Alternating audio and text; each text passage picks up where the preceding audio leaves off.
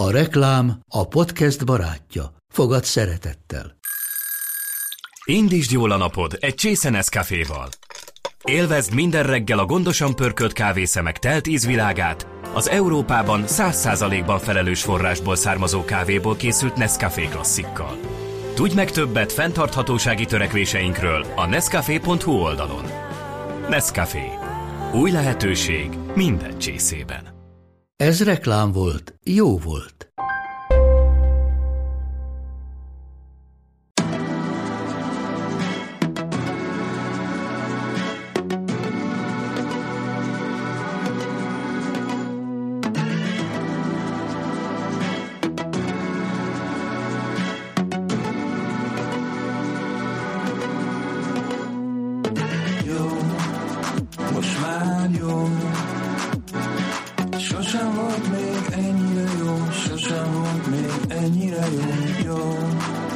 Üdvözlök mindenkit, ez itt a Kult rovat 18. évadának 44. kiadása, vagy lehet, hogy nem teljesen így van, de nem tudjuk számban, hogy fejében tartani. A lényeg az, hogy amiről most fogunk beszélni, Sajó Dávid és Stöcker Gábor kollégával, az a rozsomák. Logan. Farkas.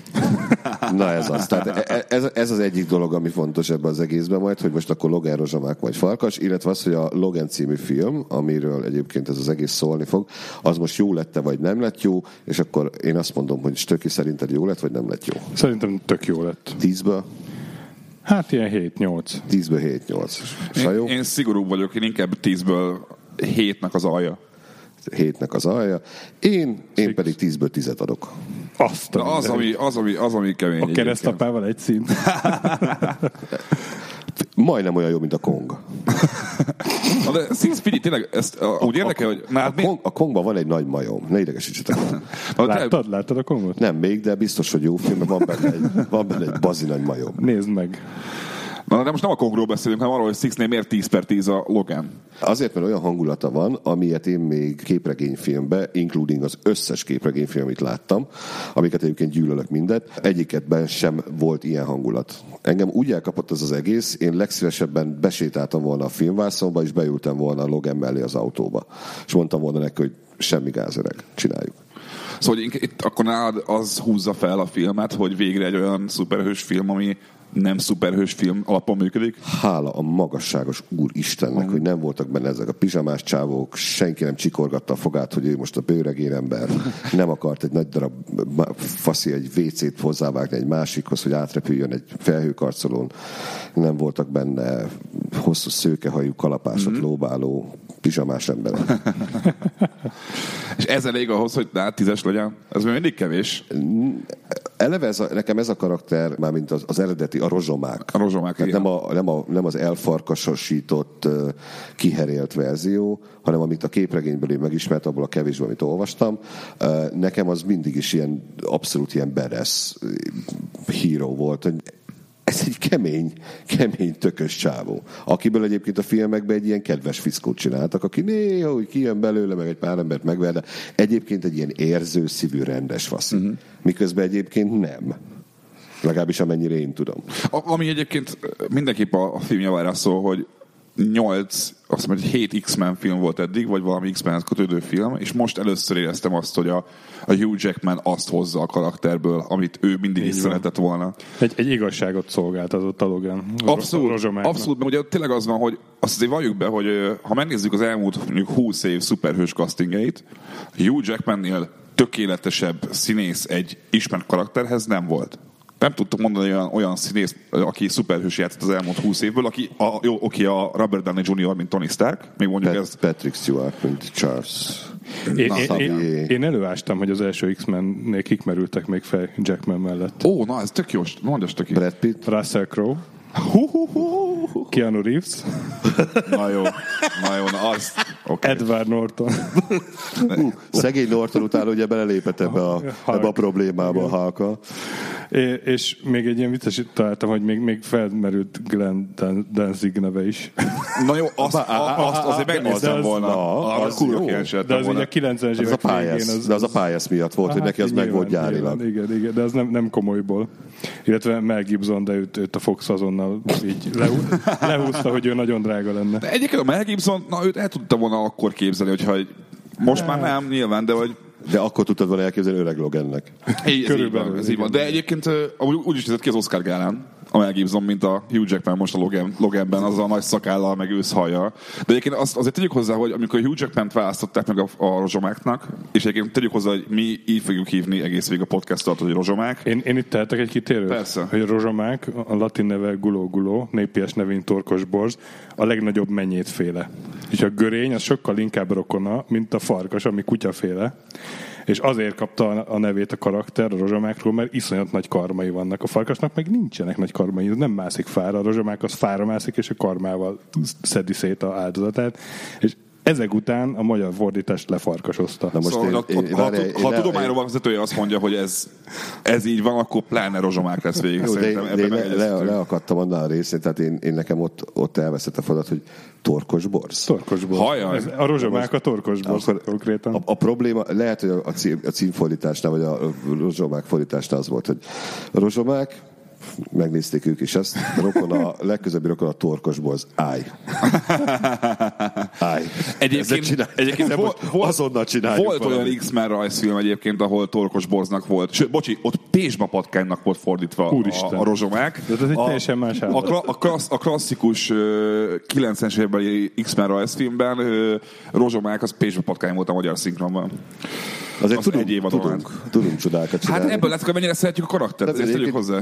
Teljesen egyértelmű, amikor címet adnak, a címadásnál sokféle szempontot vesznek figyelembe. Például az, hogyha az Alien-t úgy magyarították volna, hogy idegen, akkor azt valószínűleg nem sokan nézték volna meg. A 8. utas a halál, viszont ennél ugyebár kicsit a közönségcsalogató cím. Vagy ugye volt a Holló. A varjú. Ami egyébként varjú. Tehát, ha most az lett volna a cím, hogy varjú, akkor nem mész el, mert biztos valami hülye francia természetfilm, kit érdekel. A Holló az meg misztikus. Igen, ebből a szempontból a farkas ebből a szempontból a farkas ezért van. Érted? A ciki csak az lesz, hogy amikor jönnek majd a következő X-Men filmek, és már ugye a Trónok harcás Áriát le is castingolták Wolfsbane szerepére, akinek Farkas a magyar neve a képregényekben, szóval hogy arra nagyon kíváncsi leszek, hogy azt hogy fogják összehozni majd a magyar szinkronban. Kis farkas. Sok sikert kívánok. Farkaskölyök lesz, de Farkaska. Ehhez azért sok sikert kívánok. Farki. Nem, a farkit, ez fel se hozzá. Na igen, ezt mondom, hogy a magyar szinkron az nem simán elrontott egy egész osztályzatot. Ha elkomolyan mondom, annyira szar a magyar szinkron, annyira rossz mindenkinek a hangja. Nem a szinkronhangok, vagy a magyar szöveg? A magyar szöveg is, mert szerintem Patrick Stewart sokkal viccesebb lehetett az angol verzióban, mint amilyen a magyarban volt. Mert a magyarban nekem ő volt, aki sokszor tök szánalmas és rossz látványt nyújtott. Miközben éreztem azt, hogy az a poén az valószínűleg másképp volt megírva angolul, mint ahogy hozzánk eljutott magyarul. Na, de szóval, hogy ott tartottunk, hogy Hugh Jackman, meg azt tingolták, és még egy olyat találtam, hogy tökre paráztak, hogy a rajongók hogy fogják fogadni, mert hogy ő egy 1,90 magas ember, a rozsomák a képregényben meg mint kiderült, 1,60, ez nekem tök meglepő volt, hogy gyakorlatilag egy kis porbafingó, aki ilyen, mert maga a rozsomák, mint állat se nagy, viszont elképesztően agresszív. Ezt elmondták annak idején a Marvelnél és a Stanley is, hogy senki sem számított arra, hogy egy alacsony, szőrös, alkoholista kanadai, mert ugye ő kanadai elvileg, igen. lesz az egyik all-time legnépszerűbb szuperhős. És hogy amikor őt megalkották, akkor ez elképzelhető. Nem, érted? Alacsony, csúnya, szőrös, nincs semmi indok, hogy ő népszerű legyen az amerikai átlag felfogás szerint, és mégis az lett belőle, hogy lett 3 saját filmje, és benne van a top 10 szuperhősben magas. Jókor volt jó helyen, nem? Plusz azért a filmben ugyebár Jackmannek köszönhetően, tehát hiába alkoholista, hiába kanadai, és hiába szőrös, akkor is Hugh Jackman. Meg hát ő azért egy központi karakter volt a sztoriban is. Majdnem az összes filmben. Ugye az elején, az első X-Men filmben albertai vadonban ott valami kocsmában ketrecharcos, azt hiszem így indul, nem tudunk róla semmit, meg talán ő se tud magáról semmit, és akkor a film végére jutunk el oda, hogy mivel segített a X-meneknek, a Xavier útba igazítja, hogy figyelj, arra keresd a múltadat. És aztán a második film már erről szól, hogy jön a sztrájkerezredes, és ott vagyunk a bázison, ahol őt megcsinálták. A harmadik filmben meg már ő a mutánsoknak az egyik vezére konkrétan. Szóval mindig egy ilyen tök központi karakter volt a sztoriban is. Pedig egyébként tegyük hozzá, hogy az ős X-Men, ugye van az a klasszikus 5-ös felállás, abban nem volt benne. Szóval, hogy ő egyébként nem ő a tőzsgyökeres X-Men, ő később jött képbe. Ugye ennek ellenére máig mindenki tényleg a legfontosabb mutáns karakterek között emlegeti. Szóval azért mondom, hogy az ő népszerűség ebből a szempontból érthető. Az más, hogy miért kellett várni 17 évet, hogy az első olyan filmet megkapja a karakter, ami tényleg hű ahhoz, amiért ő annyira népszerű karakter? Ezeket a filmeket, ezeket nem neked, meg nem Stökinek, meg nekem csinálják, hanem ezeket a filmeket, ezeket a 12-14 éves gyerekeknek csinálják, azokat akarják bevinni a moziba, mert azokkal elmegy a szülő is. Az R kategóriás 18 éven felületnek besorolási filmre nem megy el a szülő, illetve a szülő megy el, a gyerek már nem. A szülő nem fog Wolverine figurát vásárolni, nem fog rozsomákos pizsamát vásárolni, és nem lesz rozsomákos hátizsákja. Tehát ezek nagyon, ahogy a Star Wars is az előzmény trilógiával, ugyanaz a Marvelnek, a Foxnak, Disneynek, teljesen ezeknek a nagy cégeknek a marketing stratégiája, ez teljesen egyértelműen így néz ki. Mm-hmm. Tehát nem rád építik ezt, leszarják, hogy te kifizeted a jegyet, vagy nem. Az a lényeg, hogy Johnnyka elmenjen, meg az anyja, meg az apja. És Johnny mondja az osztálytársának, és ők is elmenjenek. Na jó, de közben... Ezért volt ez egy merész húzás, hogy most fogták magukat, és egy olyan karaktert, akiről már megszoktuk, hogy milyen, ahogy Stöki is elmondta, hogy szépen felépítették, fogták, és egy teljesen másfajta filmbe belehelyezték, rácsapták a 18-as karikát, és azt mondták, hogy ez most nem az a Logan film. És mégis sikeres tudott lenni. Ez egyébként lehet, hogy egy lökés fog tudni adni majd a szuperhős filmeknek abból a szempontból, hogy a Deadpool és a Logan irány is követhető. Nem feltétlenül csak a gyerekekre. Jó, ez nem fog $1 milliárd keresni ez a film. Nem is erről van szó, de a gyártási költséget már többszörösen behozta, tehát jó úton halad afelé, hogy ez egy sikerfilm legyen. Na ezt akartam mondani, hogy szerinted merész volt ezt a filmet úgy megcsinálni, hogy előtte a Deadpool azért kijött? Ha Deadpool nélkül csinálják meg ezt így, azt mondom, hogy na az merész lett volna. De úgy, hogy a Deadpool bejött, és a Deadpool óta mindenki arról beszél, hogy hogyan kéne korhatárosra tenni a szuperhős filmeket, ezért én nem azt mondom, hogy merész, hanem kézenfekvő volt. Pláne úgy, hogy a rozsomák szólófilmek szarok. Nagyon szarok. Jó, de Deadpool az egy képregényfilm szempontból egy marginális karakter, akiről nem tud senki semmit. Tehát ővel el lehetett azt játszani, hogy jó, csináljuk meg. Mert végülis nem mindegy. Itt azért az is a képletben van, hogy... A jól csináljuk meg se így volt, mert tudjuk azt, hogy egyébként elkaszálták volna az ötletet, csak aztán az internet végül addig basztatta a Foxot, hogy csinálják meg. Szóval hogy az sem volt ennyire egyértelmű, hogy azért mondom, hogy szerintem ennyire nem egyértelműen merészkedés. Itt nagyon sok szerencse van abban, hogy most ott tartunk, hogy van egy korhatáros. Szerintem az is... A Fox nem akar 18 pluszost. Szerintem az is így benne van a képben, hogy Hugh Jackman is azt mondta, hogy ez az utolsó filmje, meg a Patrick Stewart is. És akkor meg már nem kell ilyenen törődni, hogy a következő filmben akkor mi lesz velük, hanem akkor lehet több mindent, tehát szinte minden, mert szabadabban lehet a forgatókönyvet is alakítani, és ha jól tudom, akkor a Hugh Jackman még le is mondott a gázsia egy részéről. Igen, igen, a Fox azt mondta, hogy ők nem biztosak abban, hogy az a vízió, ami Jackmannek meg a rendezőnek megvolt, hogy az követendő és az jó. És neki garanciák kellettek, és azt mondta Jackman, hogy az a legnagyobb, hogy a garancia kell, semmi gáz, lemondok a gázsimnak a x százalékáról, szerintem olyan 30-40% körül lehetett, mert annyira hiszek ebbe a filmbe. És erre azt mondták, hogy jó, oké, akkor nézzük meg. Aha. És bejött. És bejött, ez az. És gondoltak bele abba, hogy mennyivel jobb lehet a Foxnak is az, hogy egy ilyen filmbe jön nekik, és még anyagilag is nagyjából megtérül, még mondjuk egy X-Men apokalipszis, ami egy hulladék szar, de gondolom az is tök sok pénzt hozott nekik. A sok pénzt hozott nekik, persze, meg a világpiac hozzátett még egy nagy kalapa. Még visszatérve arra, hogy kockázat, nem kockázat. Azért benne volt a Loganben az, hogy a film után a kritika úgy kezdődjön, hogy felesleges brutalitás, pornó. Abszolút. Igaz? Aha. Tehát mondhatták volna azt, hogy mi szükség van egy olyan filmre, amiben egy olyan karakter, aki bla bla bla, az most hirtelen elkezdi embereknek a fejét leszakítani. és ömlik a vér, és tényleg azért a brutalitásnak a szintje az szokatlanul magas az X-Men filmekhez képest. Tehát ez is benne volt. Ez egy nagyon, nagyon paraszhajszálon táncolt ez a dolog, vagy borotvaélen táncolt, és biztos vagyok benne egyébként, hogy a tesztvetítéseken azért sokat alakítottak ezen, meg most kijött egy pár koncept vázlata a filmhez, amiből kiderül, hogy rengeteg kivágott jelenet volt. A Westchester incidentről ugye le is nyilatkozta azóta a James Mangold rendező, hogy a film az úgy kezdődött volna, hogy Xavier legyilkolja a saját iskoláját kb. Szóval hogy az már egy olyan durva kezdés lett volna, ami... Spoilerezünk, ugye? Tehát teljesen spoilerezünk. Hát onnantól, hogy azt mondjuk, ez az utolsó film, amiben benne van Patrick Stewart és Hugh Jackman, ez a... Ups, spoiler. Egyébként utolsó filmre, hogy pont tegnap olvastam a Crackden egy tök jó cikket arról, hogy az utolsó is kérdőjel, mert hogy a Patrick Stewart és a Hugh Jackman is egymástól függetlenül ugye elmondták azt, hogy a Jackman ugye elmondta, hogy ő szívesen beszállna a bosszúállókba, az Avengers-be, még rozsomákét, a Stewart pedig valami olyasmit mondott, hogy szeretne még olyan filmet csinálni, ami nem az X-Men. És hogy ezt mennyire élvezte.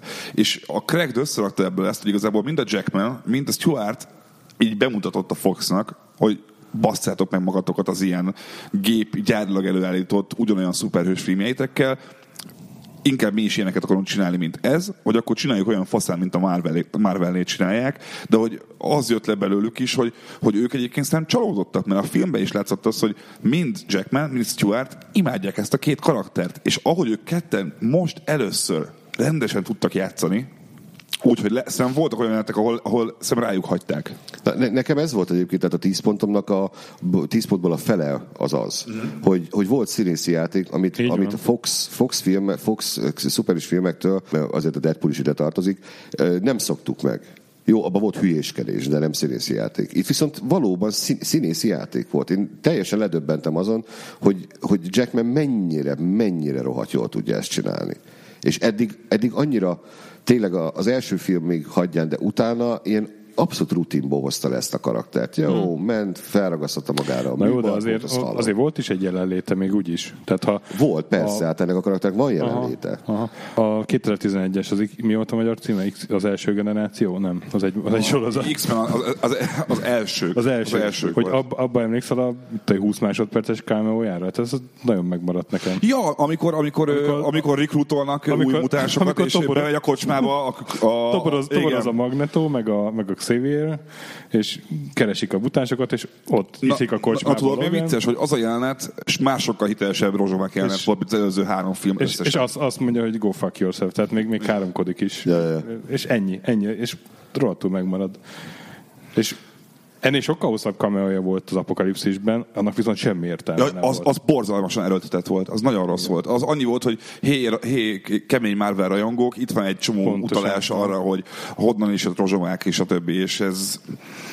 Én a Fox-szal, ezért vagyok meg és a Fox-szal egyébként, mert nekem az X-Men így abszolút all-time kedvenc szuperhős franchise, és nekem az Alien. Az elmúlt 20 évből kb. Minden képregényt elolvastam, hogy X-Men, és baromi rossz látni azt, hogy tehát azt tudni, hogy az X-Men-nek a lore-ja, az univerzuma, az majdnem akkora, mint a teljes Marvelé.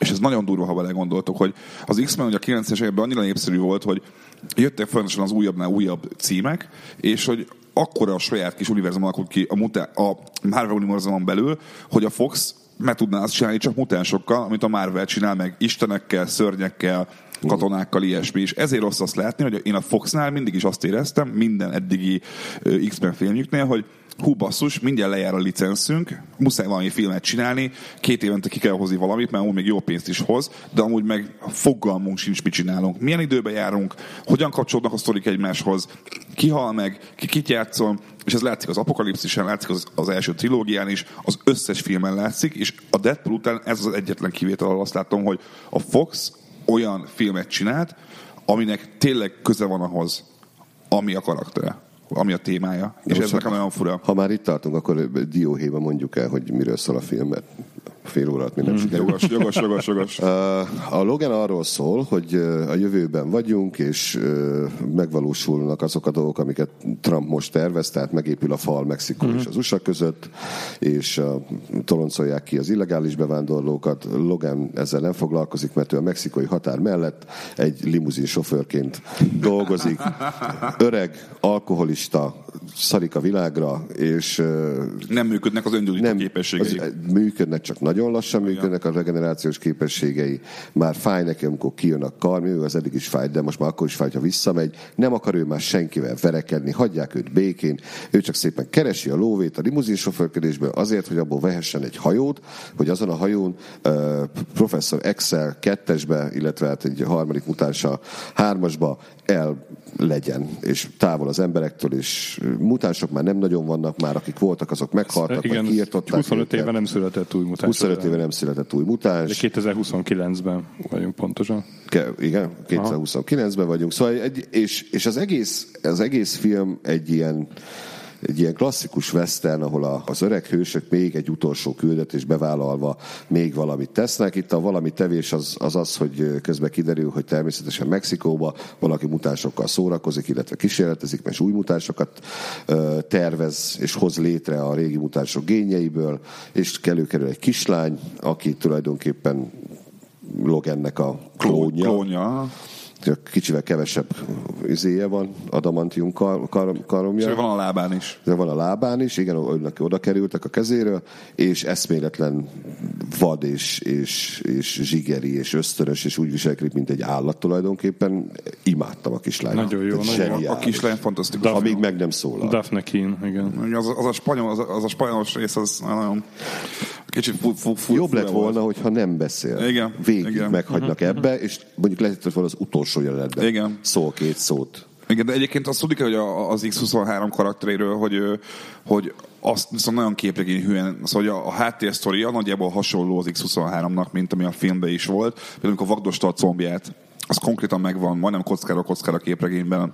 De hogy teszteli a regeneráló. Igen, azt tudni kell, hogy a képregényben egyébként még annyi van durvább a sztoria a szegény Laurának, hogy egyetlen barátja volt az üzemben egy kiskutya, és az utolsó költés az volt, hogy öld meg a kiskutyát.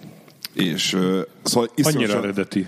Igen, de nyilván, de hogy iszonyatosan nyomasztó a szegény lánynak a karakter, és ezért van az, hogy a képregényben is alig beszél. Nem szólal meg. Az elején egyáltalán nem szólalt meg, és itt is tök jó visszaadták, mikor mondta Benton Doki, hogy mióta néma a gyerek. Igen, mert ugye találkoznak vagy segítenek egy családnak, igen, akinek a családfő az Benton doktor. De ez úgy van, hogy közben menekülnek.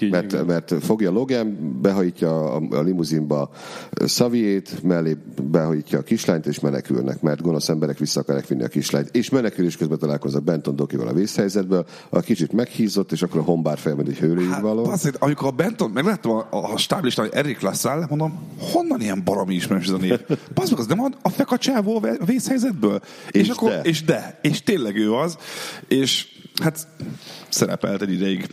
Tehát az a rész ugye az azért kellett, hogy fel lehessen vezetni a X-24-et, vagy hogy igen, X-24, igen. A rozsomák klónt, a kifejlett rozsomák klónt, csak és kizárólag ezért volt benne, de ezt azért meglepődtek ti is, hogy ott bevállalta a Fox azt, hogy konkrétan lemészárolnak egy családot. Azon azért meglepődtem, hogy először a gyereket szúrja le. Leszúr egy tinédzsert, érted? Aztán leszúrja az anyját, leszúrja az apját is. És üdvözöllek a 18-as korhatárparik a világában. Nagyon helyes. Tudom, és nagyon helyes. Végre basszus, mert hogy nekem ebben bajom volt az a jelenete, hogy az X-24 karaktere a legnagyobb mélypontja a filmnek szerintem. Köszönöm. Abszolút így. Szóval ez a bajom, hogy az ott volt elrontva, hogy amikor azzal basszatják a Marvel filmeket, hogy minden szuperhősnek a fő ellensége egy tök hozzá hasonló főgonosz, akkor erre mit csinálunk? Logan és Logan klónja harcol Logan klónja ellen.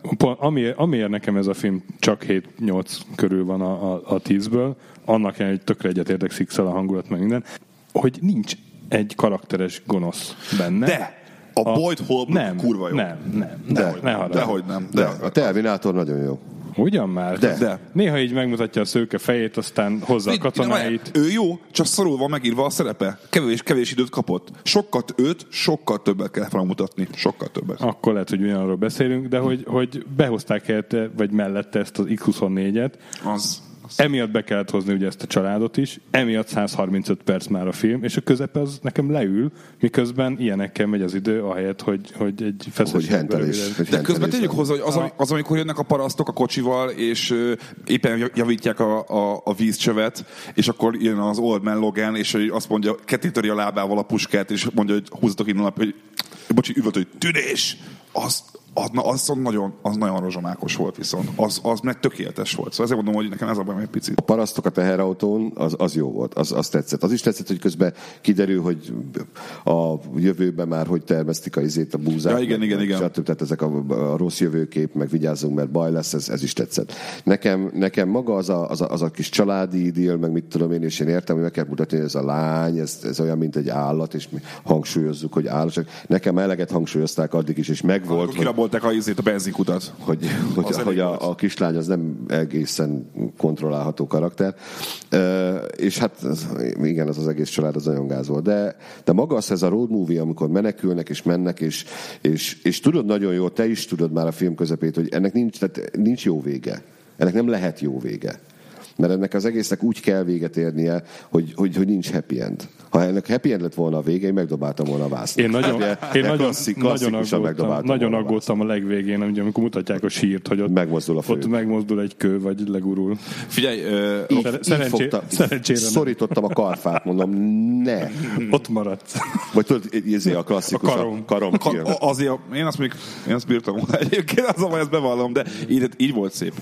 Biztos, hogy megdobáltam volna a vásznak. Jó, hát érted, muszáj hagyni kiskapukat, hogyha Hugh Jackman azt gondolja, hogy még visszajönne egy utolsó útra, vagy valami. De ne hagyjunk kiskapukat. Szerintem csak nyilván nem kell.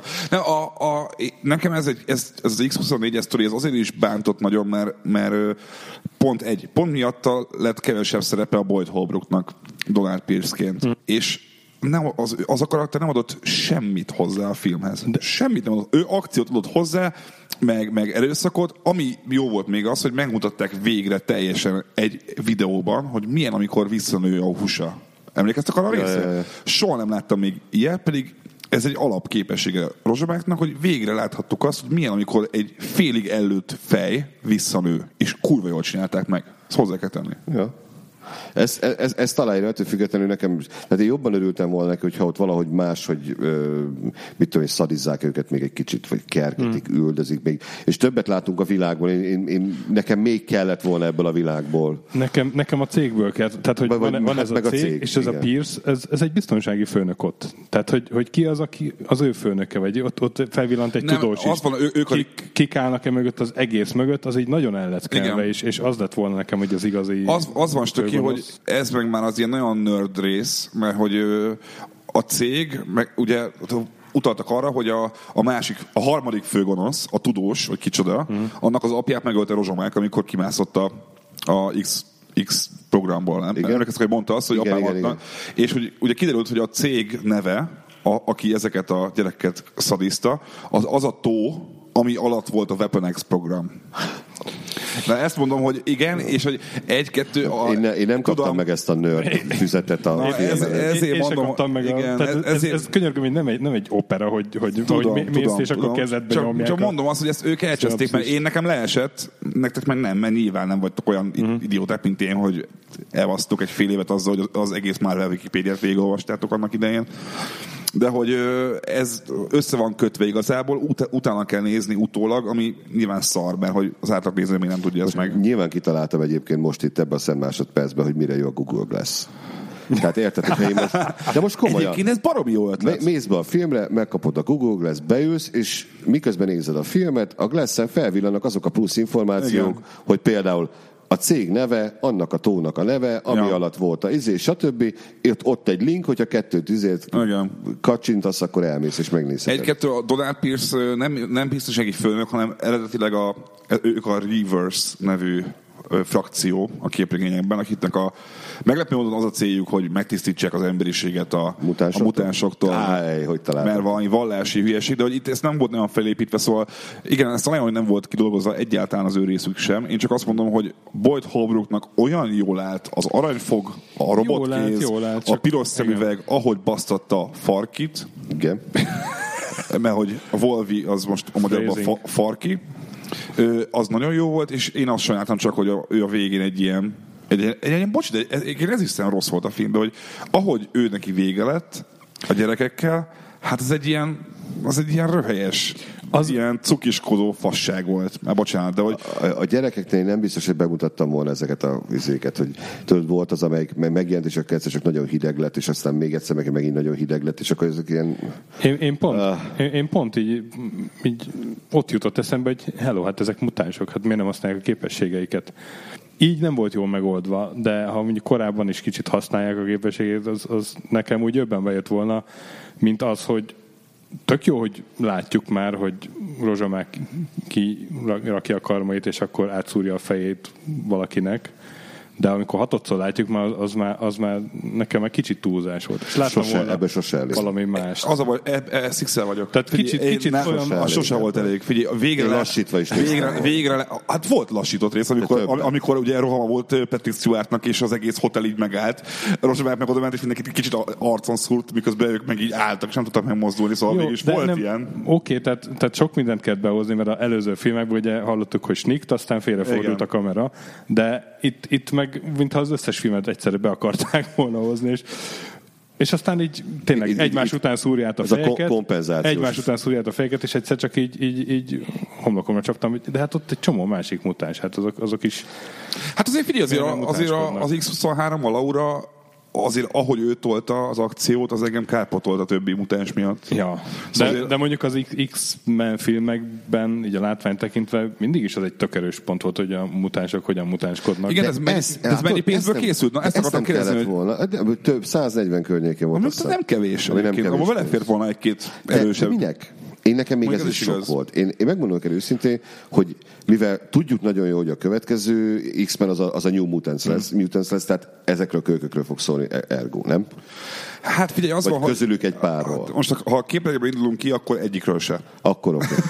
Tehát ez fogsz úgy, hogy bármi lehet. Igen. Na most ezeket a gyerekeket én meghagytam volna, hát én a forgatókönyvet, én meghagytam volna azt, hogy amennyit láttunk a visszaemlékezésekben, amit a nővérk, aki kiszabadította az X-23-ast, a telefonba elmondott, azok a képek, azok a flashbackek, hogy mely gyereknek milyen nagyjából képessége van, az nekem pont elég lett volna.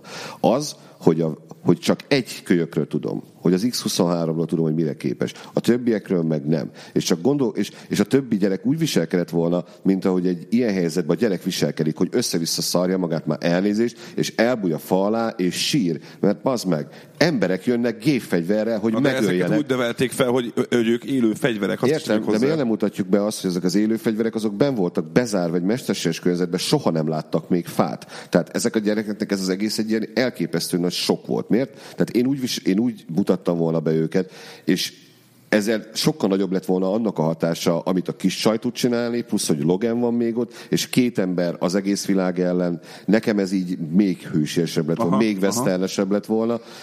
És de kihagytad volna a kisrácokat teljesen? A kisrácokat én csak meghagytam volna biodíszletnek, akik menekülnek, akiket meg kell menteni. Ők lettek volna a béna falusiak a 7 mesterlövészbe, akiknek nem jutott fegyver.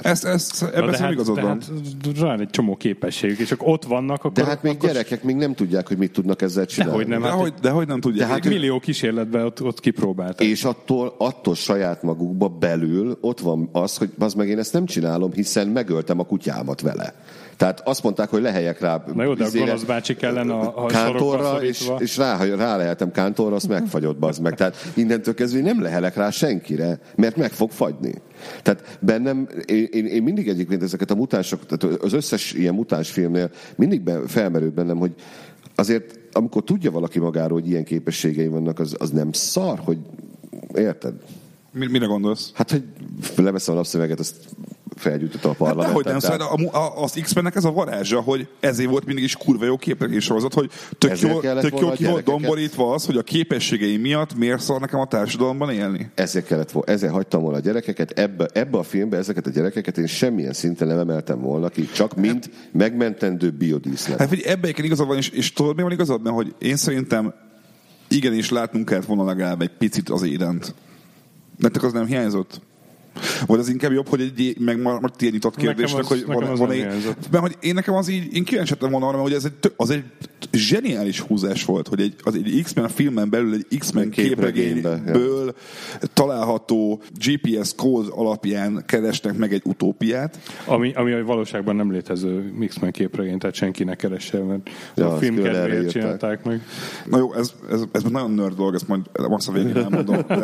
Ez félig meddig igaz, amit mondott a stök. Az egy nagyon-nagyon jó húzás volt, és nekem nem. Viszont a film végén, tehát mondom, azt szerettem volna, hogy vége van, oké, lezártuk ezt, szerencsétlen Logan, illetve nem szerencsétlen, mert hősként ment el, és utána a kislány pedig vezeti a gyerekeket az Édenbe, és a következő film, nézzük meg, milyen az Éden, mit tudnak ezek a gyerekek, építsük fel ezt az egész franchise-t előről, a nulláról, új mutánsokkal, hagyjuk, nehogy még egyszer nekem Halle Berryt elővegyék, bazd meg, azzal a szürke kontaktlencsével, mert felállok és kimegyek a moziból. Nem fogják, elmondom, én nem fogják, mert az új mutánsok között a New Mutants generációról azt kell tudni, hogy soha nem tudtak olyan népszerűek lenni, mint az első generációs mutánsok, jégemberrel, küklopsszal, rozsomákkal, ilyesmi. Az a probléma, hogy a klasszikus új mutánsok, lehet, hogy itt át lesz variálva, de hát láttuk a castingot, azokat castingolják az új mutánsokra, akik a képregényben is az új mutánsok. Ezek a srácok, ezek nem azok. Szóval itt az a baj, hogy a Fox, és itt megint a Fox jön elő, nem akar, nem tud, vagy nem figyel rá, nem tud egy koherens timeline-t összerakni a filmjeihez. De ezért nem is akartak, hanem ezt a filmet, ez egy ilyen, ez ennyi. Ez ilyen side project. Ennek nem lesz folytatása. Szeretjük Jackman Stewartot, elbúcsúztattuk őket, szevasztok, kaptatok egy filmet. Így van. Ez így van, Six. Hidd el nekem azt, hogy a Fox nem akarja, nem tudja úgy csinálni a filmét, mint a Marvel. Hát ennyi. Akkor ne csinálja így, ez már minket nem érdekel. Ez egy jó film volt minden esetre, szerintem. Azért egyébként az megvan, hogy ugyanaz... Volt egy nagy bajom, azt mondjam el. Hogy ugyanaz rendezte, aki a 2013-as rozsomákot, vagy farkast. Ja, a japánosat? A japánosat. Ja, igen. De egyébként én ezt nem néztem meg. Tehát konkrétan mondtam, jó. Az elég rossz volt. Igen, rossz volt. De az is azért volt rossz, mert hogy azon például látszott az, hogy azt akartam megcsinálni a Mangold, mint most. Csak utolsó pillanatban szóltak neki, hogy a vér az nem, a fejlevágás nem. És akkor hogy csinálsz egy badass japán szamuráj sztorit rozsomákkal, úgyhogy nincs vér. Hát azzal más bajok is voltak. Hát nyilván. Tehát tök egyik értelmetlen akció jött a másik után. Én gyorsan 2 dolgot hadd kérdezzek meg. Az egyik az, hogy én voltam a fasz, hogy nem vettem észre. Te. Miért gyógyult lassabban Logan? Miért gyógyult lassabban Logan? Az kiderült a filmben? Azt már egy korábbi filmben megmérgezték valahogy. Pont a japánosban. Sőt, ott még kapott egy manikűrt is, egy ilyen nagy karddal levágta a karmait. Ebből kell volna nekem tudnom azt, és hát szerintem azt folytatta tovább. Aha. De egyébként az a film az 1-2 dolgot úgy jó követett a képregényben, mert ugye ott szerepelt ez a Mariko, aki aztán tényleg a csaja volt a képregényekben. Szóval hogy ott volt ez, mert emlékszem, hogy ott van ilyen jelenet, hogy nem heged be egy sebe, meg aztán levágják a karmait. A csajom, ő nem X-Men rajongó. De ezt a filmet látta az előzetest, és a hangulat alapján azt mondja, ő ezt szeretné látni. Az első X-Men film, amire azt mondja, hogy oké, ezt menjünk el és nézzük meg moziba. Elmentünk, mivel neki még annyi háttérinfója sincs erre az egészen, mint nekem. Tehát ő tényleg úgy nézte, hogy kurvára élvezte a filmet. Soha egy fél percig nem kérdezte meg, hogy tehát nem okozott neki problémát az, hogy most ez az ember, aki egyébként nem örökgyógyulós, most nem az. Hogy egyszerűen azért nem, mert öreg és ez van. Kész. Ja, nem, ezt elfogadom. Ez el lesz szerintem simán fogadni. Ez már az ilyen nerd faszkodás, de hogy a másik viszont az, hogy amivel egyszerűen nem menjünk el, hogy még gyorsan, hogy nekem azért Patrick Stewart-tal voltak problémáim. Méghozzá az, hogy... Tudok e-mail címet. Ezt beszéljétek le. Nem, hogy ő a világ legokosabb ember, akinek az agya úgy működik, mint nem tudom, a 90%-et, hogy azt... És most ZX-Spectrum. Igen, azért megöregedett, és hogy azért ezt nem tudom elkezdeni azt, hogy egy ilyen öreg agyalapú mutáns, vagy nem tudom, hogy lehet ezt mondani, úgy öregszik meg, mint tényleg egy átlagos öreg ember, hogy elhűl. Hát de miért? És ez nekem fura volt. És sokszor az, hogy viccesek voltak az, hogy ráülteti a WC-re Logan, meg mosdatja, meg ilyesmi, az vicces volt, de hogy néha... Mondjuk nekem az kurvára nem volt vicces. Attól nagyon rosszul éreztem magamat a jelenettől. De hogy az baromi jó volt, az kellett a filmben, de hogy néha azt túltolták az agyalágyúságát egy picit a Stewartnak szerintem. Ezt aláírom. Hány éves a sztori szerint a Stewart? 9. Mondta is, hogy 90 fölött van. Neki nincs meg az a regeneráló képessége. Na jó, de az agya meg úgy működik, mint senki másnak, szóval ő egy annyira omnipotens arc, hogy... Tehát... Na jó, de 80x évig úgy működött, aztán a természet, az kibaszik vele, tudod. Jó, azért mondom, neked sem nőm olyan gyorsan a hajad, mint 10 évvel ezelőtt. Ezek a hasam, az meg kétszer gyorsan. Nekem meg csak a hullás, de az gyorsul. De azt aláírom, hogy ennyire jó stílusa, ennyire jó hangulata, ennyire erős karaktere soha egy X-Men filmnek se volt, sőt azt megmerem kockáztatni, hogy a Penge óta, az első Penge óta nem láttam ennyire erős, azt nagyon szeretem erős sajátos Marvel filmet. A Penge volt az, ami teljesen saját világ volt a bőrruhákkal, színekkel, világítással, és ez megint pont olyan volt egy picit. Nekem nem volt elég sárga. Még a Stephen Merchant karakterét dicsérjük meg szerintem, mert a Caliban. A Caliban, igen. Az tökre passzolt be. És Caliban így is néz ki a képregényben, és tök jól eltettek a karaktert. Nekem el is adta a Stephen Merchant. Igen, nekem ebben volt a Calibannal, hogy eszembe jutott a Preacherből. Ő is érzékeny a fényre, és ő is pont így öltözik fel, amikor kimegy a napfényre, hogy ez a szemüveg kalap, ilyesmi. De hogy a Caliban jó volt, én az ő halálát egy picit elsietettnek éreztem. Meg igazából fölöslegesnek is, mert nem halt meg a Donald Pierce, szóval igazából felrokomontotta magát, egy kocsit, meg egy másik henchment. Nem? Nektek az nem volt jó, hát részletkérdés, oké. Inkább, mint hogy elássák a sivatagban. Sixpack csúnyán néz rám egyébként ilyenkor, azért mondom, hogy inkább nem mondok sem. Nem, de nyugodtan. Én csak csúnyán tudok nézni, ez gyárilag ilyen. De én most láttam a Kongot, és a felesleges halálokról egész más fogalmai vannak. Oké, de Stöki, a Kongban az óriás majom, van tudom. egy bazinagy majom. Ennyi, tehát... Itt meg van 3 rozsomák. Az teljesen mindegy. Bazd meg, kurva nagy majom versus rozsomák, kurva nagy majom wins. Hát figyelj, ugye van egy klasszikus sztori, hogy Hulk vs. Wolverine. Az egy nagyon jó animációs film is egyben, meg egy jó képregény sztori. Na, akkor ezzel legyen a vége, hogy bárcsak látnánk majd egyszer a Hulk vs. Wolverine sztorit, amiben Keanu Reeves alakítja a rozsomákot, és Hulkot ismét Edward Norton. Jó. Mit tippesz, mennyi bukna a moziban? Ha belerakják Kongot, akkor nem bukna. Na jó.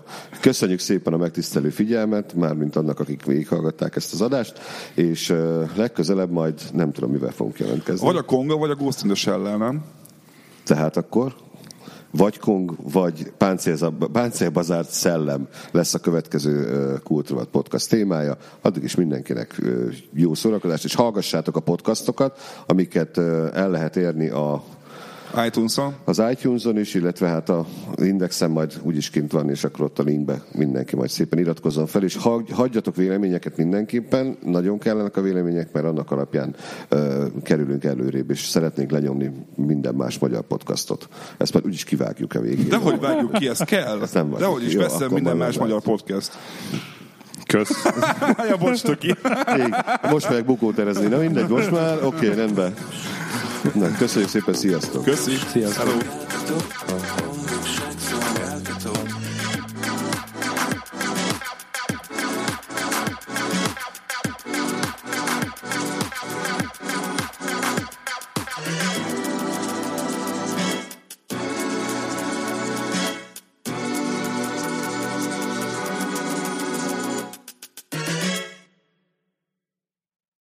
A műsor a Béton partnere.